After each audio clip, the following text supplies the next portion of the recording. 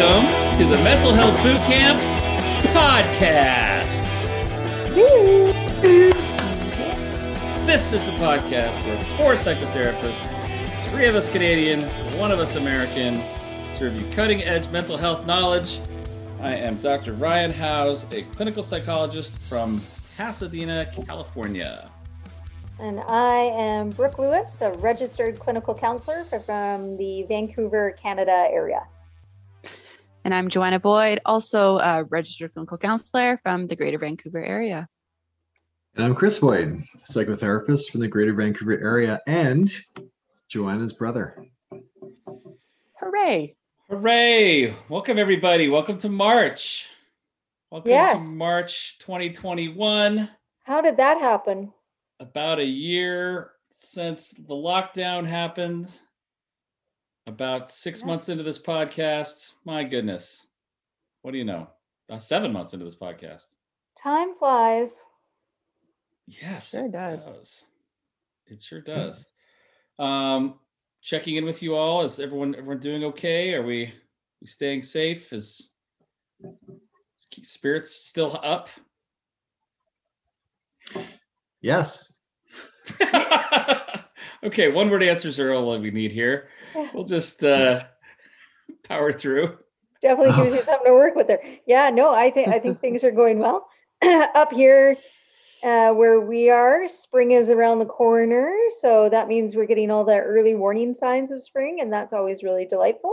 So there's like the crocuses and the daffodils. I actually saw some daffodil, they're bloomed, just a few of them, which means tulips are around the corner and cherry blossoms, and things are still cold, but there's signs of spring. Little hummingbirds, seeing them around, more birds are chirping in general. It's all good signs. Very nice. Glad to hear it. Yeah. What about down there? Down here, yes, we're the signs of spring are happening here as well. We have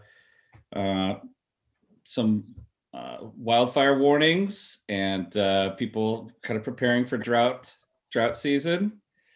And it's actually, this is a beautiful time of year down here. It's it's like always sunny and 70 degrees, which is what for you guys? 20 something? Maybe 20. Like just a really nice temperature outside. Pretty close, I think. Like the temperature you'd keep your house. Get out the Google box. Okay. Mm-hmm. Have you guys seen those memes? Like March 1st, 2020, March 1st, 2021. There's been some pretty good ones. Yeah. I haven't seen exactly what they look like. What are they? They're just showing people. Yeah, it'd be like, can you think of one, Joe? There'd be like from the Titanic, it'd be like Kate Winslet, March 2020, and then March 2021 is like her as the old lady at the end. Yeah. All age, throw wines, in the gem. So just, yeah. Yeah, she's like, it's been 84 years. Yeah, the first one's like her dancing in the basement of the ship. Yeah. That seems about right. That's pretty accurate. Yeah. Or Tom Hanks with Forrest Gump sitting on the bench with his chocolates. And then March 2021 is him in Castaway. The scraggly beard and everything. Yes. Yeah. Yeah, it's been some good ones. That seems about right. Did we get a verdict on the temperature, Brooke? 21. 21, yes. 21. So I feel like most people would keep their house or office between 70 and 72. It's kind of like home temperature. Yeah. Yeah. So 20, right. That's a delightful temperature. It is. It is delightful. And that's what we're kind of getting down here right now. So I'm pleased about that. That's what we get in May. Yeah. Yes. And you have rain up until then, right? Yep. There's some rain that happens. Sure. Very lush. Of course. It's great. We get the defined seasons though, right? Which we appreciate for sure. Yeah. Oh yeah. Oh, I love having 4 seasons. I miss that about the climate. Through the seasons of rain, but it's okay. Yeah. I feel like sometimes they mix in a little bit, or we get snow in May or something like that. But overall, we still have our 4. Snow in May? We've definitely had snow in May. Like it was Really? maybe like one day. Oh yeah, On I Gross don't Mountain? think so. I think so. Here? 100%. Yeah, it'd just be like May? a one-off. Yeah, The Pika Whistler? maybe. I don't know. I remember that. Maybe it was April, but for sure April. We've had snow. We're up in the plane when the plane's landing. There. So one of the things that we would normally be doing in a normal year, we might be here at the beginning of March, kind of getting ready to go to the Psychotherapy Networker Symposium in Yeah, Washington, we D.C., would. which is usually the 3rd week in March. And they're, for the 2nd year, that is canceled in person, but they're having it virtually. And so I just want to maybe make a little plug for the Networker, since that's where we met, and I still write for them and all of that. So the Networker Symposium, anyone who out there who's a therapist, or I don't know if it's required to be a therapist to attend some of these meetings. I don't might- I think think so. it was at one time, but I'm not Was it sure one if time? it's now. All right. Well, if you're a I think it therapist or you is. know one. Yeah, but one of us is doing a bunch of moderating, right? Yeah, I'm going to be introducing people, moderating the chats and all that kind of stuff, because it will all be over Zoom, and kind of fielding questions and that sort of thing for 8 of the different workshops and presentations. And there will be, I haven't even checked the list officially. I probably should have done my research before this, but again, a lot of the big names that in psychotherapy and psychology that we talk about here are kind of regulars at this event. So we can expect to hear some of the big wigs talking and sharing their knowledge, and talking about new research and new methods, and helping people become better therapists. So that's something. If you're interested, you can sign up now at Psychotherapy Networker. I think it's .org. I think it is too. Yeah. So that's that. There's the plug. They didn't even pay me for that, but I gave them the plug. They should. They should give you a tip, or like a free hat or something. Or a stress ball. A stress ball, a t-shirt. Yeah. Yes. 1 year, 2 years ago, we were there and we had a booth where we were in the exhibition hall, kind of the exhibit hall that they have at most conferences. And we had big posters that talked about the mental health boot camp. It's true. And we had giveaways and candies and all that stuff. And it was kind of interesting to see how some people truly do just go to the exhibit hall just to get the free candy. Oh man, yeah. they sure do. And if you have chocolate, if you're giving away chocolate, then you are very popular. Yeah. It doesn't Oh, yeah. necessarily mean people would are going do to their talk to you. rounds. No. No. No. And a lot of people have were to very admit, honest about it. Like Yeah. a lot, they were like, I'm just here for the sweets. And then other Yeah. people, I think, maybe felt embarrassed or shameful to do that. So they would like listen, but the nonverbal cues were that they didn't want to be there. And then they like slowly, or they would like not make eye contact and look down at like the flyers and things, and then slowly grab some chocolate or sweets and walk away. That was good. Yeah. It was a great I'm guilty of learning that. experience. Yeah. Yeah, I'm guilty of it. Some people have great candy and you're like, oh, is that worth going over to listen to a spiel? Yeah, guilty. And here we were, Yeah. exhibitors 100%. ourselves. Yes. It was kind of awkward though when you kept on doing Yes. it to our booth, Joe. You're like, "Hey, how are you?" I know. But Joe, you're working. I'm like, come on. In different outfits. Yeah. Hi. Wow. Man. Just think about that. The bowl of grab on your own candy. That is going to be away for a while, won't it? I Oh, think yeah. so. Yes. Yeah. It'll be like with gloves and tongs. Like, here's your candy. Here you are. Or like So on a true. fishing line or something, or Okay. Even, yeah, all the buffet, like little snacks that would come out. No, probably help yourself buffet style stuff. Ah, Mm-mm. the little cheese, the wine and cheese party. You know that like that huge table of cheese and crackers. Nope, that's not going to be there. Nope. All different now, but we still have our memories, don't we? We do. Sure do. Well, maybe next year we will meet again. Maybe we'll do a podcast from the Networker Symposium, all four of us together. That would be awesome. In the same space. That'd be fun. Well, look, let's get down to business here. We have some material to dive into, I would imagine. I don't think it's my turn tonight, is it? No, it's Joe's turn tonight. Yes. Okay. I will send that right over your way. Okay, so this is the ambush. One of us knows the topic for the evening. The other three of us don't. Tonight is Joe. She's going to ambush with the question. Okay, here we go.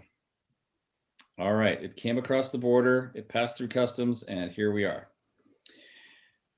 Getting back to the basics. What is the mind-body connection? How does it relate to our mental health and overall well-being? And what is important for people to understand when it comes to this connection? Is Dan Siegel joining us? Is that going to happen? Are we going to be ambushed in like 3 minutes by Dan Siegel? Dan Siegel. I wish. Yes, Dan Siegel, big name, big public figure on this very topic. The mind-body connection. How does it relate to our mental health and overall well-being? And what is important for people to understand when it comes to this connection? Let's go. I think that's a really good question, Joanna. I think it's a really good topic. Is there a little background to the topic at all? I noticed in the past, like it's come up in your sessions, or I don't know. Is there? I just think it's kind of, I don't know. I think it's something that is just, I don't know. I work a lot with it in sessions, or I think it's important when understanding just how our minds and bodies are connected and how our thoughts and feelings and attitudes can either positively or negatively impact us and have stress on our actual health, our physical health, and vice versa. How any stress we put our bodies through will impact us mentally. So I think it's just important. I think it relates to a lot of our work with our clients. Fair enough. Now let's also start with the idea that this is not something that is like we've all worked in doing therapy for a long time, and the mind-body connection is something that maybe we take for granted, but that's not something that everybody takes for granted. There's some people who would say that it's that they're completely different systems, they're completely different units, and there's no connection at all. So, someone which I say balderdash. Balderdash. There we are. Oh. Watch your language. This is a family program, Brooke. So, for example, someone has a lot of headaches or stomach aches, or they have high blood pressure, or even have some difficulties with sometimes hair loss. So things like that could be a part of this, right? Right, Chris? I was just looking at you when I said that. Balderdash.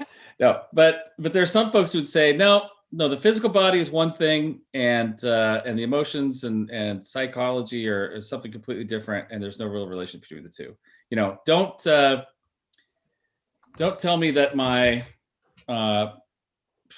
digestive problems are any result of my emotional life or my relationships or like that. It's just give me some Pepcid or something else to help my digestion, or you know what I'm saying?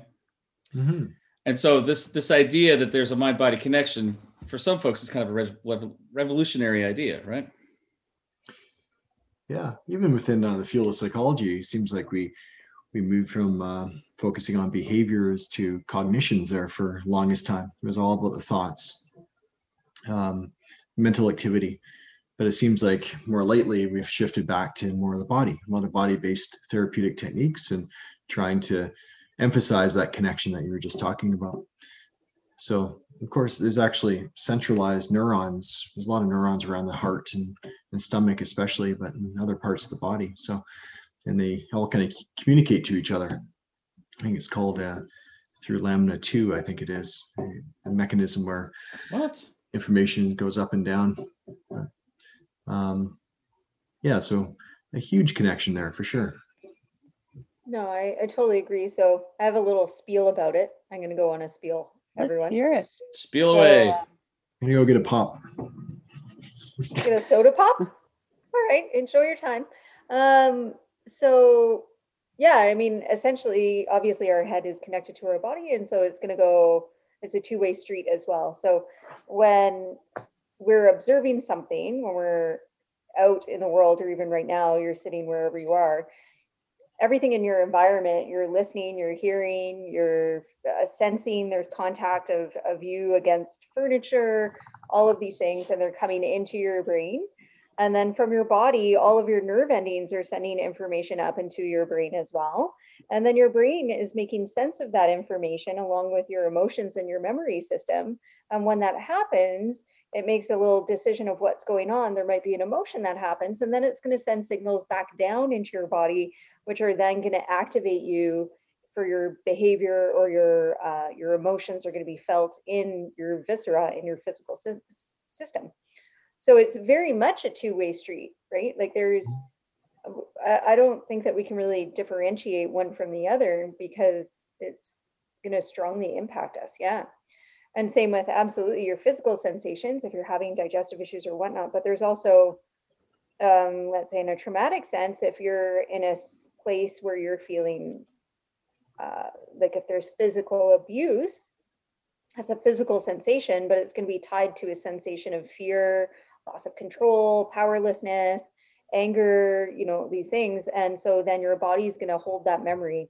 It will recall later on, when you're feeling fear, powerlessness, or loss of control, you might actually feel similar sensations to where the physical abuse was happening. So it's really amazing how that works. Yeah. So it's a definite two-way street between our nerve endings and our brain, and our perception gets thrown in there too. A little callback to last week's episode on self-destructive behavior there, Brooke, when you're talking about how for some people the like maybe with eating disorders, something like that, it may be sort of a repetition of some sort of an abusive something that happened with them physically that maybe they're kind of recalling or repeating in some way, right? Mm-hmm. Yeah, kind of reminds you of Besser van der Kolk. He's like one of the big trauma experts. I think he's actually talking at the symposium this year, and he has a great book called The Body Keeps the Score. Fantastic book. But he's some really good research there. So what's he say? What's so great about that book? Ed Bessel. It's kind of like what Brooke was mentioning there, that when it comes to challenges or traumatic experiences, a lot of it gets locked up in the viscera or the body. So in the form of sensations and feelings and whatnot. Yeah. I just chuckle because I've had the fortune of being able to interview Bessel a couple times, for once for an article and once for a video, like a continuing education video. And he knows his stuff, and he wanted to make sure that I knew my stuff too. Like he wanted to make sure I was prepared for my interview. So, hey, that's no problem. He's he's a well-known figure in the field for sure. Absolutely. Yeah. So when it comes to this mind-body connection, and I guess you're saying that things that maybe have happened to us in the past, maybe they'll manifest itself in physical ways in the present. And you guys mentioned Chris, you mentioned how therapies are kind of moving away from purely cognitive stuff to more somatic stuff. And there's one type of therapy called somatic experiencing, and a few others that are really about kind of how emotions show up in the body and what's important about that and about tapping into that.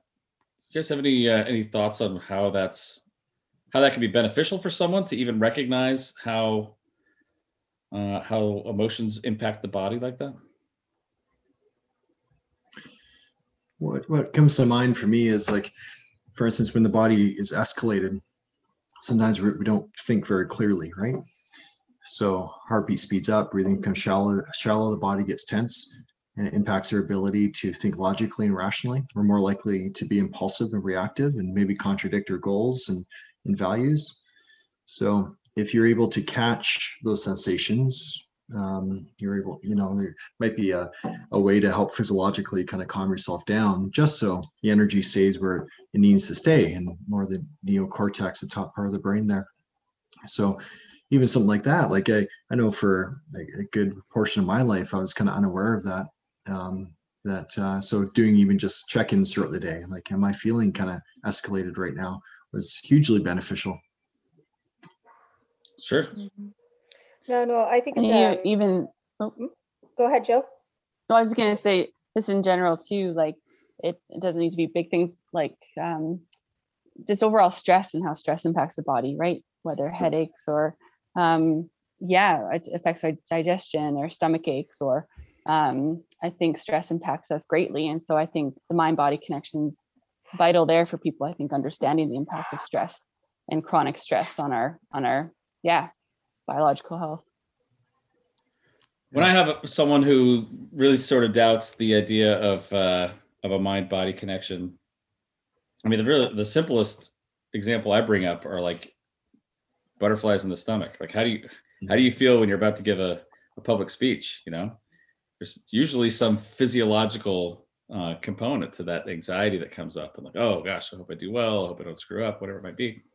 And you just think of all of the tension that people carry, and like massage therapists are great at this. So they can point out, oh, wow, you're carrying so much in your shoulders, or you're everything, so much is tense in you right now. And that's just our physiological response to emotional stressors, right? Yeah, it's interesting. Like Brooke and I co-own a wellness center in the area, and I've had lots of conversations with our massage therapists about that. Is their clients will come in for a treatment, and it could be just a general type of treatment, but they start to emote, based on the experience. So they may start to, it might be catharsis, or they actually may start crying or getting quite emotional based on the location of that massage, right? So, but you have a good point though, like butterflies in the stomach, or the old saying, like, follow your heart or gut feeling. The gut can be quite intuitive. Sometimes it picks up on things, or usually feel a range of emotions around the heart as well. So and there's actually a lot of neurons, right, Chris? Like neurons around talk about those neurons, but I actually read something a while ago about how the heart sends more information out to the brain than the brain down to the heart. So, you think of when you're walking down the street and you hear like footsteps behind you, what usually happens first? Your body tenses up and you turn around and you realize, oh, it's just your friend, and your body de-escalates, right? So it's that nervous system, that fight or flight or freeze, that is a factor as well. I've found it helpful for some clients, and a lot of my clients are men who maybe haven't spent a whole lot of time thinking about these sorts of things, and oftentimes we'll start talking about emotions and how they impact them. How do they know they're feeling an emotion? How do you know you're angry? Like, I don't know, I'm just pissed off, or whatever. No, how do you know physically? They're like, well, I feel hot, my heart starts to race, my shoulders get tense, whatever. If we start to go through that, we start to see all of the physical parts to that emotion. And then they can also use that in the reverse. Like if they're suddenly finding themselves hot and they're tense and they're like, gosh, what's going on? Oh, this is anger. Oh, I must be angry about something. It's for some people that sort of a deductive process is helpful for them to be able to identify, oh, that's what's going on. I'm nervous, or I'm sad, or I'm angry, Mm-hmm. So for some people that alone is is helpful for them, just to be able to identify, okay, this is what's going on with me right now. Yeah, I find too, for some clients, when you're working in that way, like to do the reverse, they become more aware of the physiological sensations and then be able to connect it to an emotion. But it also then empowers them potentially to do some engage into relaxation exercises, knowing that, oh, if I'm hot, why don't I just go like literally cool down? Let me go outside. So let me put cold water on my face. Like, oh, I'm noticing my breathing is escalated. Maybe I should do some breathing exercises right now. So your body can give you clues to the types of things that you could do in that direct moment to help mitigate that emotion. That sounds great. Which is really nice. It's so empowering. If someone is, like you say, someone's feeling hot and they go outside into the cold, or if it's summer in California and it's never cold, maybe they put a cold washcloth on their neck or something like that. Do you think that helps actually reduce the emotion or helps them get control of the emotion? I don't think that the one thing will. Well, the one thing probably it will still reduce it, but if you do a few of the things, then yes, I think it will reduce the intensity. But then the hard work afterwards is making sure you track that and then give some reflection to it. Yep. But if that emotion is jumping up to a place where it's starting to get overwhelming or feeling out of control, so if it's hitting maybe a 7 out of 10, we want to jump in there and see if we can get it down to a 5 so that you can then actually manage the situation or the stress or the trigger of what's happening, right? Sure. It's really educating about the power of thought too, right? If someone's anxious and we want them to, and they're having thoughts that are kind of perpetuating all their physical sensations, something encouraging them to think of a happy place or a calm place, or focusing on what's around them. And by redirecting their thoughts and their mind, it helps to calm their body. So that's kind of something to help as well with relaxation. Mm-hmm. For sure. Yeah. Okay, guys, I'm about to raise the stakes a little bit here. Okay. Crank it up a little, because I think this is a great framework. It lays a good groundwork. I'm not trying to hijack your ambush, Joe, but add to it. I think this might be a good place to at least introduce the idea of psychosomatic illnesses, right? Yeah. Which I wasn't planning on talking about this. So I don't really have a good working definition, but I would say that psychosomatic disorders are disorders where someone they sincerely feel like a physical ailment, and there could actually be some strain, stress, whatever there, but the origin of it is not actually a physical. It doesn't have a physical cause; it has an emotional cause, right? So it's just kind of the scaling up of butterflies in the stomach or tension in the neck to something that is actually causing a lot of distress in a person. And it's the sort of thing that people oftentimes will go to the doctor for and feel like there's something physically wrong with me. The physician, checks them out for physical causes of the ailment, and usually don't find much. And then they have to kind of grapple with the fact that, okay, this is psychosomatic, mind, psyche, somatic body. This is something that's actually being caused by emotions, thoughts, feelings, right? Mm-hmm. Do you guys have a better definition than what I just gave there? No, I think that explains it well. Okay. Yeah. I was talking to, go ahead, Brooke. Yeah, sorry. I was going to say, I think that they're more common than what we realize. I'm sure physicians see them more than maybe even what we see, right? Because I feel like persons with a psychosomatic condition really feel that they need to, and I'm sure I would too, access all the different medical supports possible, like really go through those before accessing treatment, because they really do think it's a medical concern, right? Yes. Well, and oftentimes it looks that way. One example is irritable bowel syndrome, right? Yeah. Which is there's evidence there that people are feeling a lot of gastrointestinal discomfort, having to use the restroom a lot and not being able to kind of control that.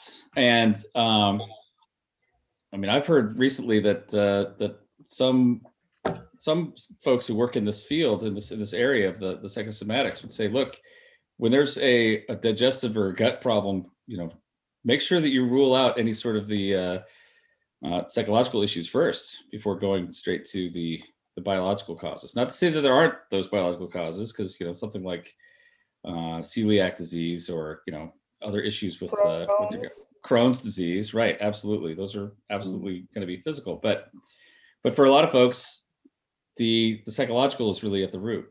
And interestingly enough, this is something that people, they don't really like that diagnosis. If it's because they feel like, oh, you're telling me it's all just in my head then.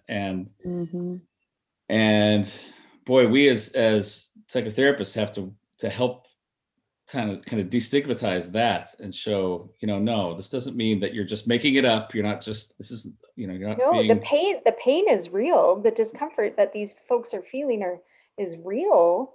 It's just the cause isn't from a physical ailment. Right. I have an example of this, actually. A client came back to me, and if I cut out, let me know, but a client who I've seen for a while, she started having fainting spells or blackout spells. So she'd actually pass out or for periods at a time, and went to the doctor, saw neurologists, and they chalked it up to somatic stuff, psychosomatic.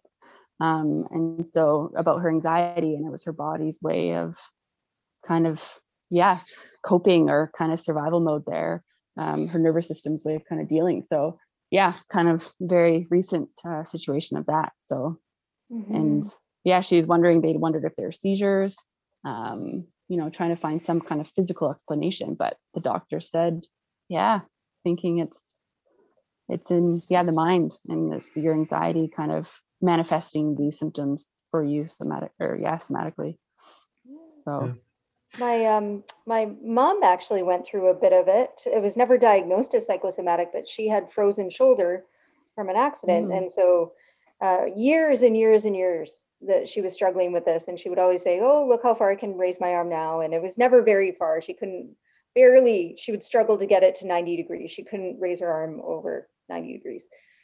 I don't remember how many years, but she had a bit of a tumultuous relationship with her family of origin, and one of her family members passed away, and the next morning she lifted her arm above her head.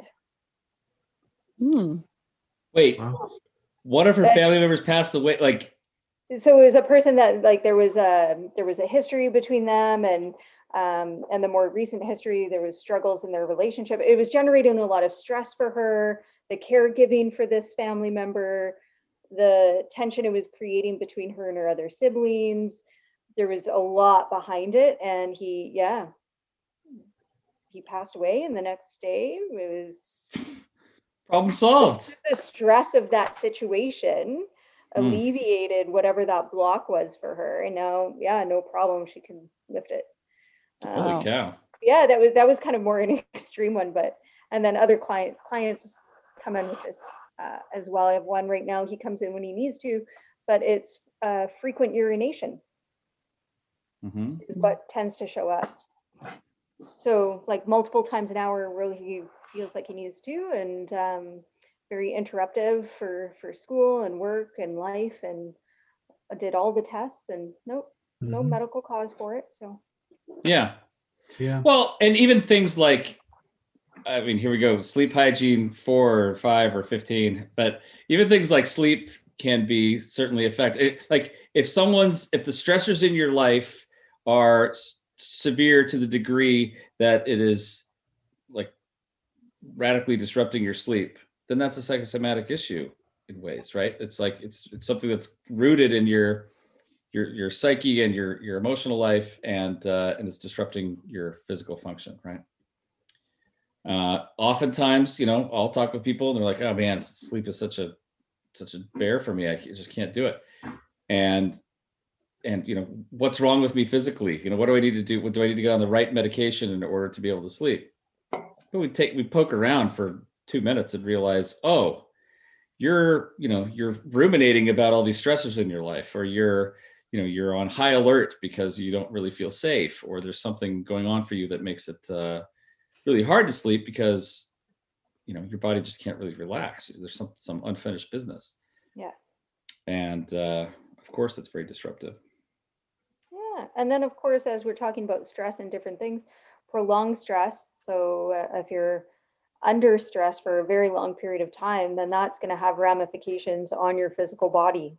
Like our bodies are not meant to sustain stressful situations for extended periods of time. So if you're under a high stress job, or there's stressful family situations or dynamics that have been going on for, even if it were 6 months or 3 months, there's prolonged stress there. Or being in a pandemic for a year, maybe. Or being in a pandemic for a year, then might naturally, things might start to show up, whatever that might look like for people. Grinding their teeth at night, that's a really common one. There we go, TMJ, right? Yeah. Stomach ulcers, cold sores, all kinds of stuff. Yeah, I have a client currently who has a sore throat that acts up, and done all the medical tests, and they seem to think it's psychosomatic as well. So we're trying to explore that. But do you think people actually realize how stressed they are? No. Nope. I think people acclimate to a baseline, and someone who's been stressed out for 2 years will just feel like that's just their baseline. Well, that's where I am. Mm-hmm. I ride here, and they don't even realize that they're much higher than they maybe should be. I think we realize we recognize spikes, but we don't recognize kind of the gradual increases of stress. I agree.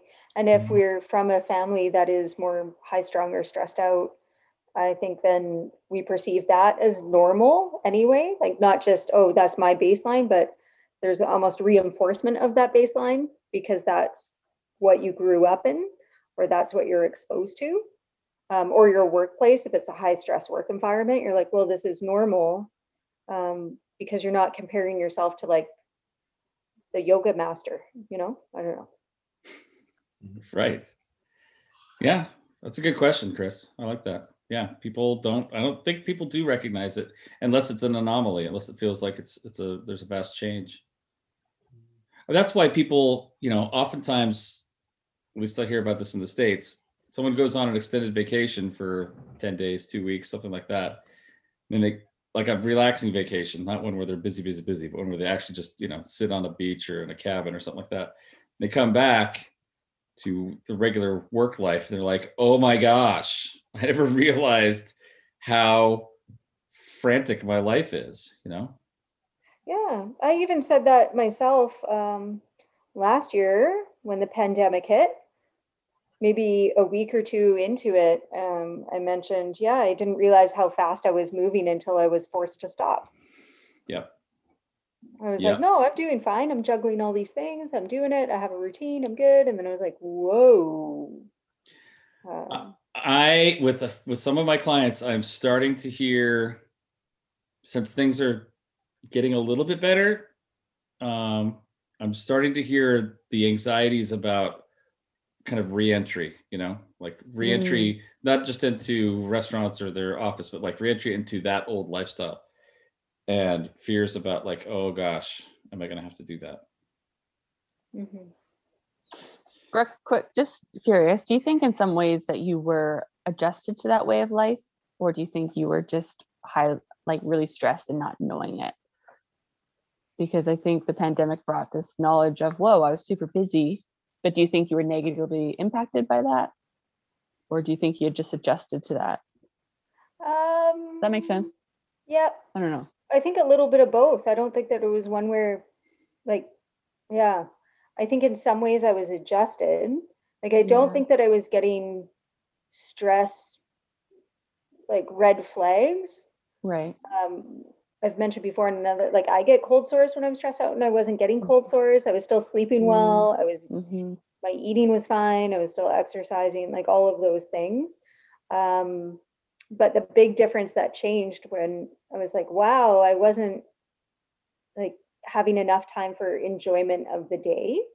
Right. If that makes any sense. Yeah, it totally does. Yeah. Yeah, where I was like, oh, I don't know actually how happy I was in the days more than busy in the day. Mm-hmm. Surviving, I got through the day. There were elements I enjoyed, but I don't feel like I was embracing the day. That makes sense. So guys, let's get to the part of our podcast we usually reach, which is what can people do about this, right? Like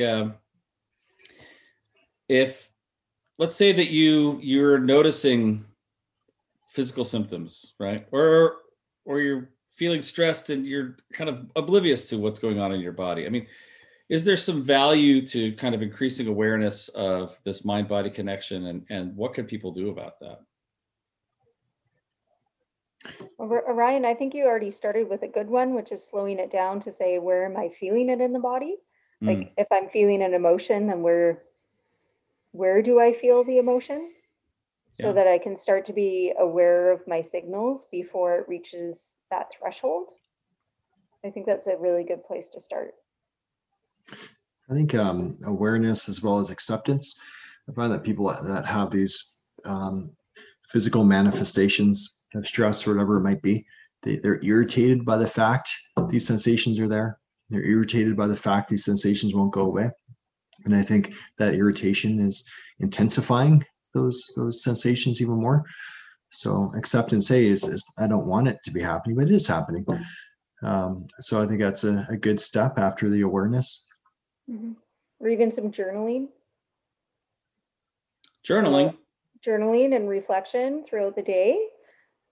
Maybe not every day, maybe it's 3 times a week, but some journaling about like, how am I feeling? Giving yourself time and space to reflect on, am I having emotions, or what have I been noticing in my body, and like, just really trying to give it some time there, right? Totally. Yeah. I'll even make a recommendation to our listeners from all around the world, all 6 continents. We don't have anyone from Antarctica yet, but we have people from the other 6 continents listening to us. Take a moment and ask yourself these questions. Where do I feel, when I feel sad, where do I feel it? When I feel angry, where do I feel it? When I feel afraid or anxious, where do I feel that? And when I feel joy, where do I feel that? And just kind of start raising that awareness of like what kind of happens physically for you when you have these emotions. Mm-hmm. And by starting that process, you may realize, oh gosh, yeah, my body is really responding emotionally. I do have a mind-body connection. Yeah. One of the ones I get my clients to do is similar to that, Ryan, is every day to reflect on what's one positive feeling I had today and what's one negative feeling I had today. Mm-hmm. And then where do I feel those in my body? Yeah. There we go. It's often a technique to do with younger clients, but have you guys done the art exercise? Sure have, on the gingerbread man. Yeah. The what exercise? Say it again. It's an art exercise. So it's like a cutout. Brooks cutout looks like a gingerbread man, but the paper that she uses. But anyway, so you have like color coded. So what color makes you think of anger or stress or sadness or happiness, and then you draw on the body where you experience it. Any way you want, right? Kind of shape, line, and color. Yeah, using shape, line, and color. Like, how would this look on your body? So is it like solid jaggedy lines? Is it like a circle? Is it shaded? Is it dots? Is it inside the body? Is it outside the body? And what would that kind of look like, and where? And it's a really fun one to do. No, for sure. Yeah, so I think awareness is key, acceptance, but then ultimately trying to calm the body, right? Calm the body, shift the mind. So, often the solution is not cognitive, it's more of the behavioral stuff, right? And we've talked about a lot of these techniques over the course of this podcast, everything from deep breathing, to a range of grounding exercises. In the moment, but ultimately though, hopefully can be some some more downtime throughout the day as well. We don't really value downtime too much in our society or culture. There's often emphasis on being super busy. So I think Joanna was saying once, like for every activity that takes activity, you want an equal amount of inactivity. Or remember that, Joe? You had like a way of drawing it out. Yeah, I think it was more of like considering we all have batteries, like internal batteries, and what depletes your battery versus what recharges your battery. So kind of you can draw that out and make a list of things that is kind of sucking that energy away, and then things that can kind of help you recharge, and kind of seeing where the balance is. And if you're doing more things that are taking away your energy, it's a good visual to try to focus more time on those things that can fill you up. So yeah, just one activity. I love it. Listen to your body, right? I think it's kind of a lot of what we're talking about here. I think a lot of people sort of numb out or try to ignore what their body's trying to tell them. And I think if you listen to your body and try to figure out what is it trying to tell me, Doesn't Olivia Newton-John have a song about body talks? Oh boy. Let me hear your body talk. That one. Yep. Sorry, that was. That would be the one. That's it. Keep on going, Joe. That's all I got. All right, there'll be a link to that in the description of the episode. Olivia Newton-John, let me hear your body talk. Right on. Yes, listen to your body, everybody.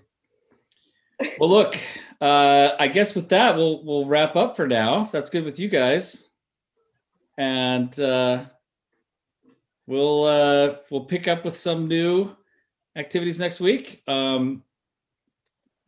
From my body, I bid you farewell. I hope your bodies also do the same. And we'll pick up with you guys next time, okay? So Thanks for listening. Like and subscribe on Apple, Google, Podbean, Audible, Spotify, or YouTube. Send your questions to info@mentalhealthbootcamp.com. Visit us on Facebook or Instagram. Tell a few bodies about this podcast. Anybody from any continent will do. And we will bid you farewell for tonight. Thanks, everybody. Thanks for listening.